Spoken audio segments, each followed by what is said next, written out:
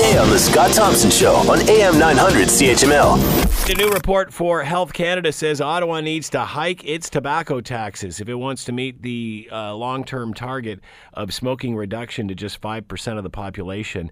But of course, as soon as you start chatting with about anything in regard to lowering of taxes, immediately the discussion moves to contraband. Let's bring in Michael Chaitin. He's a faculty member at Dalla Lana School of Public Health, University of Toronto, and is with us now. Michael, thank you so much for taking the time to join us. We appreciate this. And thank you very much. Glad to be here.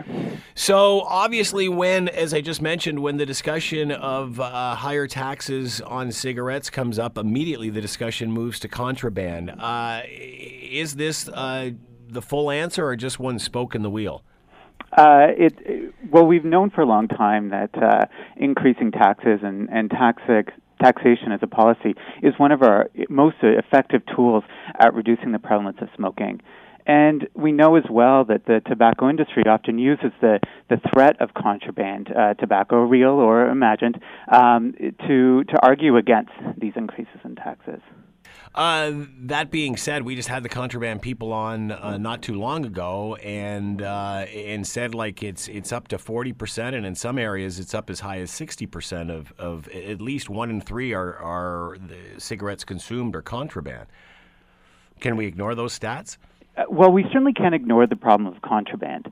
And I'm not totally sure about the stats that come from the Convenience Store Association and other tobacco industry-associated studies.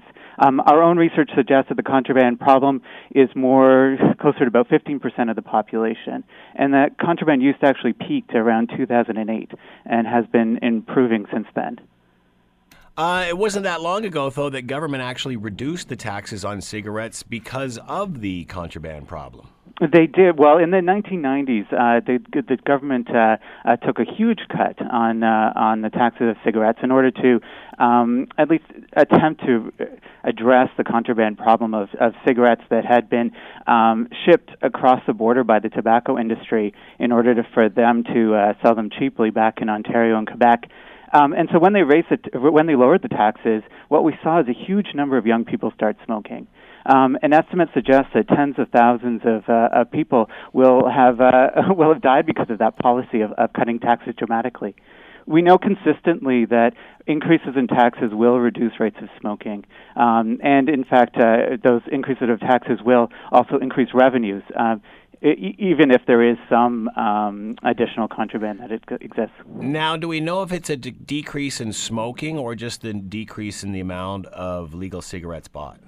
We know that it's both. So it depends. The way that well, it can't be both, and it can't be it depends. So what's the answer there? So